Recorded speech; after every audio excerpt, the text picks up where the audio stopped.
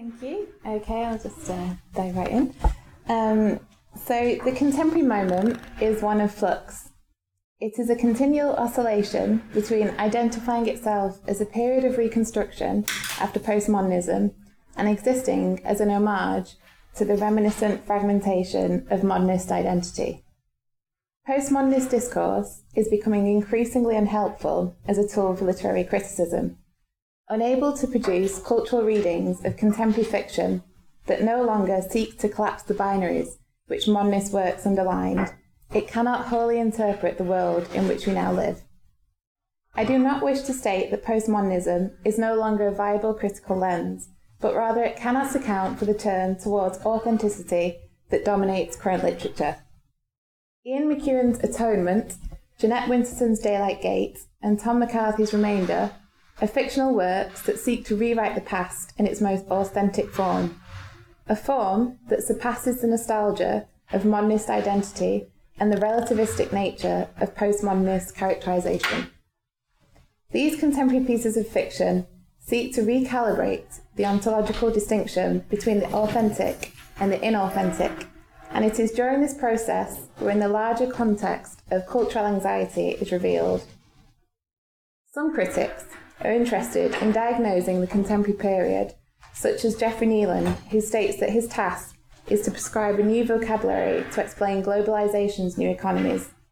Others consider the pejorative ethics of postmodernism, critiquing what started as emancipation and instead became annihilation.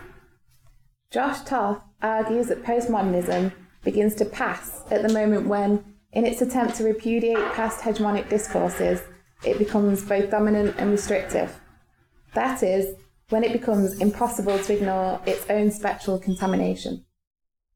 The contamination which Toth refers to is the Derridian notion of incomplete deferred meaning. The gulf left behind when language was stripped of representative truth has become claustrophobic, and contemporary fiction is rebuilding the chasm.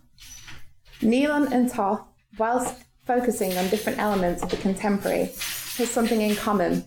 They both seek to recenter, recalibrate, and reorient literary criticism towards something more hopeful. To successfully analyse contemporary fiction, we must refocus our attention on authenticity, collective social notions of the authentic, rather than isolated individualism. Postmodernism's affair with individual subjective experience is still relevant in revealing microcosms of larger cultural issues. However, we must strive towards commenting on social authenticity. The Heideggerian notion of Dasein is unavoidably social, and thus a useful lens in which to view the metamodern conflicts of self, a self that exists within anxious times, yet is hopeful of mindful social authenticity. As Heidegger states, anxiety brings Dasein face to face with its being free for the authenticity of its being, and for this authenticity as a possibility which it always is. Peter Boxall is reticent in labelling the contemporary as metamodernist and favours the term post-postmodernism, as he states that this moment now is woven, it seems, from a different fabric and holds a different elasticity. Precisely what is meant by that term elasticity is something I wish to explore today through a Heideggerian reading of anxiety and shame within Tom McCarthy's novel Remainder, published in 2005. Remainder is a first-person narrative, following an unnamed narrator as he is injured in a mysterious accident and receives a settlement of £8.5 million. He's not able to discuss the nature of the accident, and thus the authenticity of the entire novel is called into question as the construction of the text remains elusively within the realms of the settlement. The settlement, that word settlement, it wormed its way into my coma. Weeks later, after I'd emerged from the coma, come off the drip feed and put onto mushy solids, I'd think of the word's middle bit, the L, each time I tried to swallow. The settlement made me gag before it gagged me, that's for sure. The nebulous, unspeakable quality of the contract is thus the first indicator of the elastic tension between shamelessness and shame, and inauthenticity and authenticity within the novel. The novel is written within the confines of this mysterious pact, following rules that have been agreed upon by fictional law, mimicking societal rules which inhabit truth in an attempt to control shame. The reader understands the rules of the contract and partakes in the ostling nature of the settlement, something both generous and limiting. We are bystanders in the traumatic after effects of the accident. As the settlement constructs the limits of the text, it presents the first indicator of the meta-modern sensibility, a newly constructed series of limitations that is both generous and yet still belongs to the rigorous self-improvement of postmodern subjectivity. The settlement flexes and strains within the text as the narrator seeks to push against it, willing to tell the reader the truth of the accident, yet silenced by its clause. The obscene generosity of the settlement is an attempt to control the enlightened response to the accident which shame would provoke. McCarthy's novel is fundamentally about the instructive guidance that is driven by shame, but is demarcated through a plot which prevents shame from being fully realised. The settlement is a placation, an attempt to seduce the narrator with money, and a shameless lack of purpose. It is, on the surface, a generous compensation for the narrator's experience, yet is completely lacking in satisfaction. The silencing clause disallows any catharsis which the protagonist might feel. The enforced secrecy reiterates the dissatisfaction of the settlement, instilling a sedation that orients the narrator away from shame towards shameless ignorance. Adam Phillips argues that the language's satisfaction is notably impoverished, riddled with clichés and exclamations, and this is reiterated through Daubney's claim that it's an unprecedented sum well done. The initial attempt at cliched satisfaction is there, but it's not realised as the narrator retorts, "I didn't earn it." Satisfaction, then, always occurs twice, within the mind and then in reality. However, the narrator cuts this process short with his comment on worth, severing the short-lived attempt at contentment. The settlement thus morphs into a beacon of inauthenticity, a prescription for shameless and alienating behaviour in the face of trauma.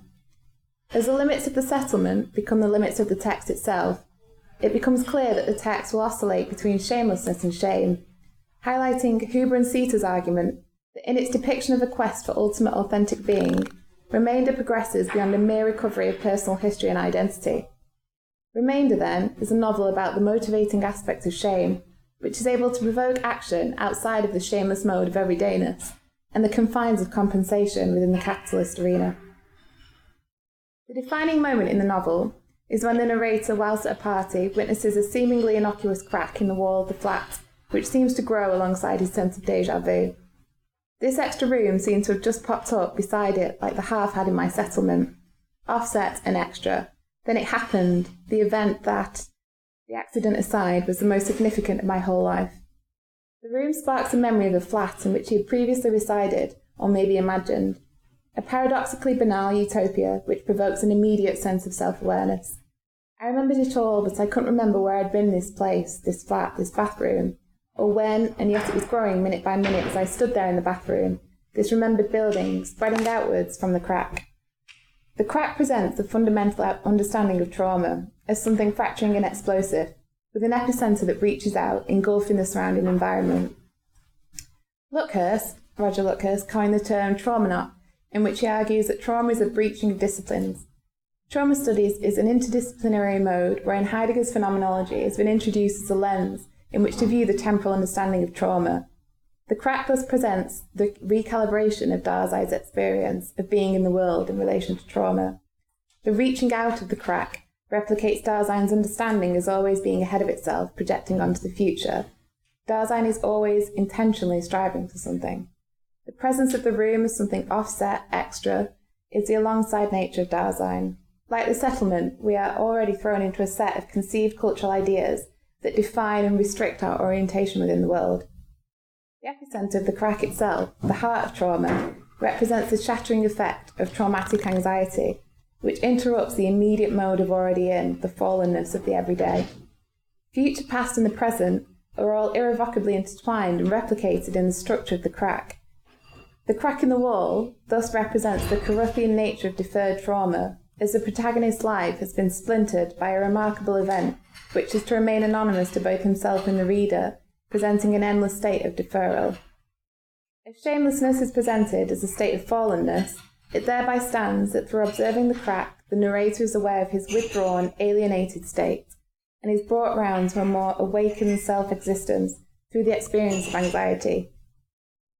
The cracked aesthetic is emblematic of anxiety as something peeled away, a subterranean system of frantic offshoots joined by erratic, tentative connections. McCarthy's narrator is startled and states, "Right then I knew exactly what I wanted to do with my money. I wanted to reconstruct that space and enter it so that I could feel real again. I wanted to, I had to, I would, nothing else mattered." The staccato sentences signify a reorientation of self towards the authentic, a reclaiming of shame and reinterpretation of trauma. The crack provides an ontological fractured self, wherein the narrator's attempt to flee in the face of shame is reoriented through anxiety as he becomes aware of his own most being in the world.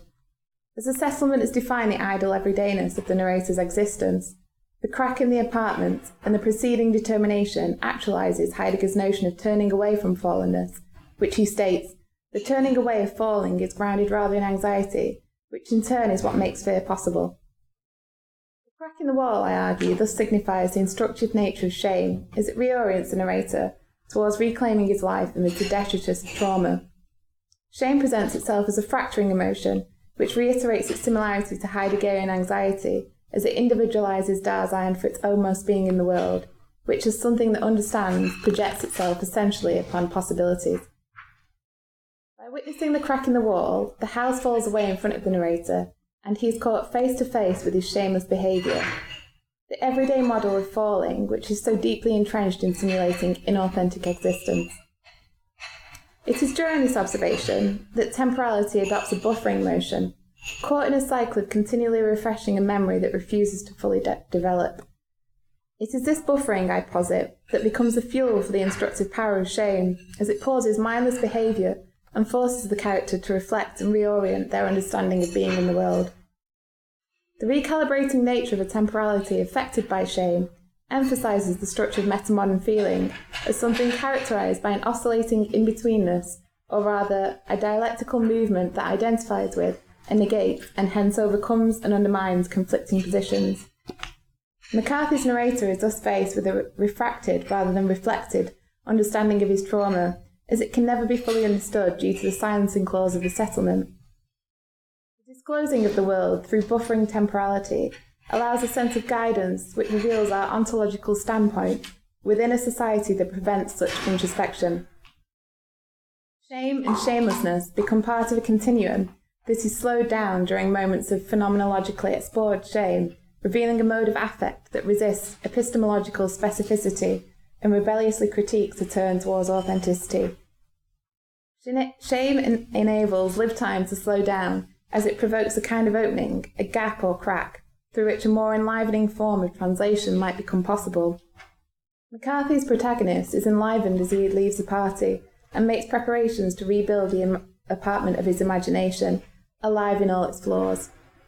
The spark of intention that directly follows this moment of anxiety emphasises Hinton and Williamson's argument that embracing shame and temporality opens the way toward becoming that clod of earth, that vulnerable, singular entity that we are. Vulnerability is the mode of discovery and possibility which Heidegger considers to be the fundamental state of anxiety or angst, as it enables change. The awakening effect of anxiety through witnessing the crack provides a literalised example of uncanniness. The narrator observes something familiar yet subversive and feels not at home. Resolved to live a more authentic existence, the narrator begins to reconstruct the house in which he experiences the fracture as a way of reclaiming his trauma and extending accepted notions of shame and shamelessness. The quest for authenticity is not entirely successful, as the narrator shuns the realisation that the self, or Dasein, is fundamentally social. Robert Stollerow states that in trauma, a potential dimension of authenticity is forced upon the traumatised person, and the accompanying anxiety can be unendurable. In Remainder, the protagonist ignores the elasticity between shame and anxiety, upon which the quest for authenticity truly depends, and shuns the necessary retreats to the inauthentic.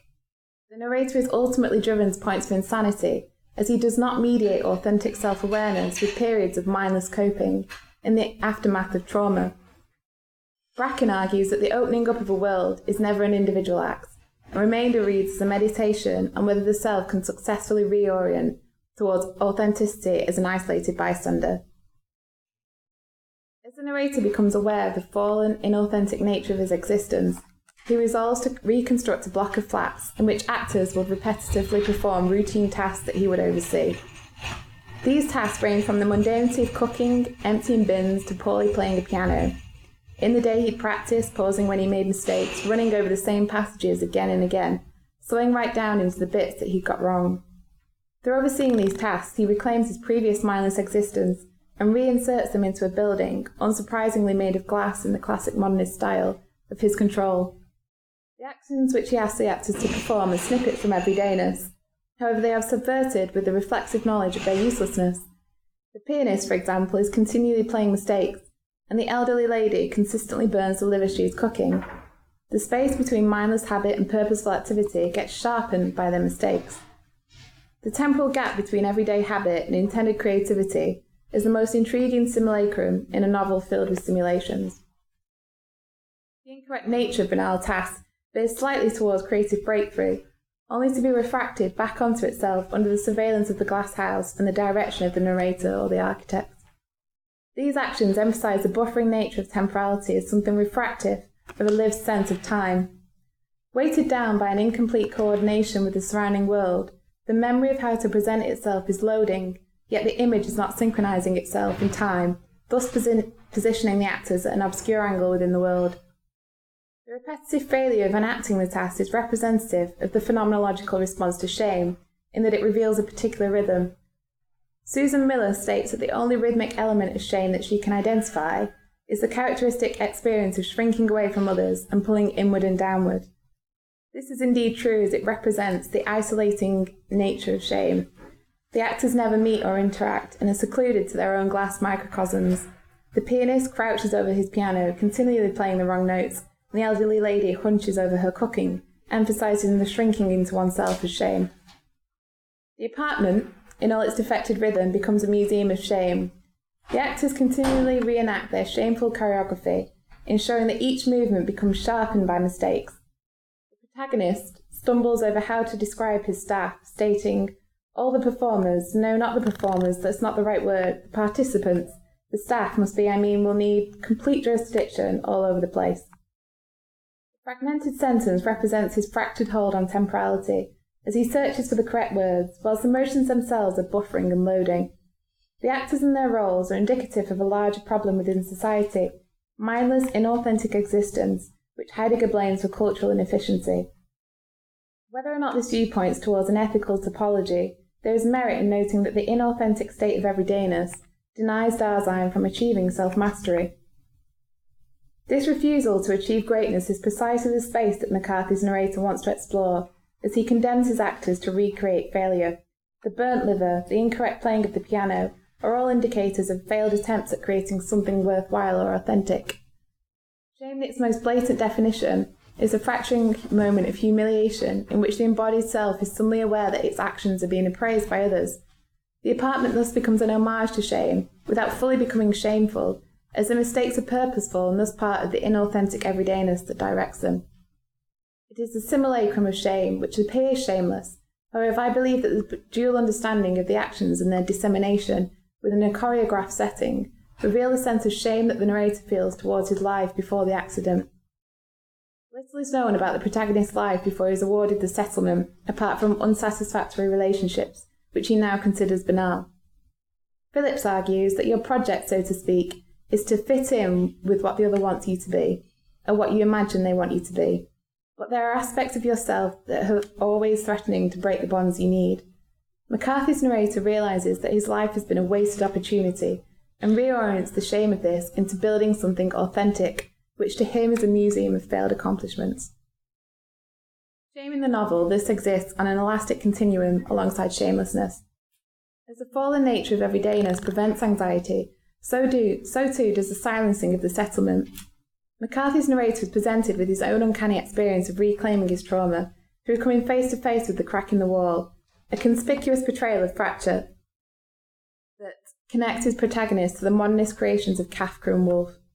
Through reconstruction, the narrator reclaims his existence and utilises his anxiety. McCarthy's novel thus swings between shameful anxiety and shamelessness, and remains both earnest and ironically self-reflexive throughout, emphasising the in-betweenness of metamodern stylistics. And Andreas Elpiduru's 2013 journal article on the relevance of Heidegger's Befindlichkeit in terms of contemporary analysis of emotions argues that appraisals are necessary for emotions to be interpreted, and this is reflected in the threefold revelatory function of moods, as both are indicative of the fact that our projects interested, and indeed our existence as such, are in a fundamental sense worldly. The emotional research behind shame would therefore reiterate the Heideggerian response: it discloses which things matter to us. McCarthy's narrator suffers an accident from which he awakens in the falling state of ignorance and inauthenticity. Anxiety causes him to reawaken towards authentic living, in which he creates a museum of society's mindless everydayness. The novel exists between shame and shamelessness, with the microcosm of each actor's compartment revealing a larger cultural framework. To conclude, by reading metamodern fiction in this way, through Heideggerian ontology, we are able to analyse the impact of the prolific nature of literary shame and isolate post-postmodernism as maybe a period in which shame is a primordial framework of protagonists. Thank you.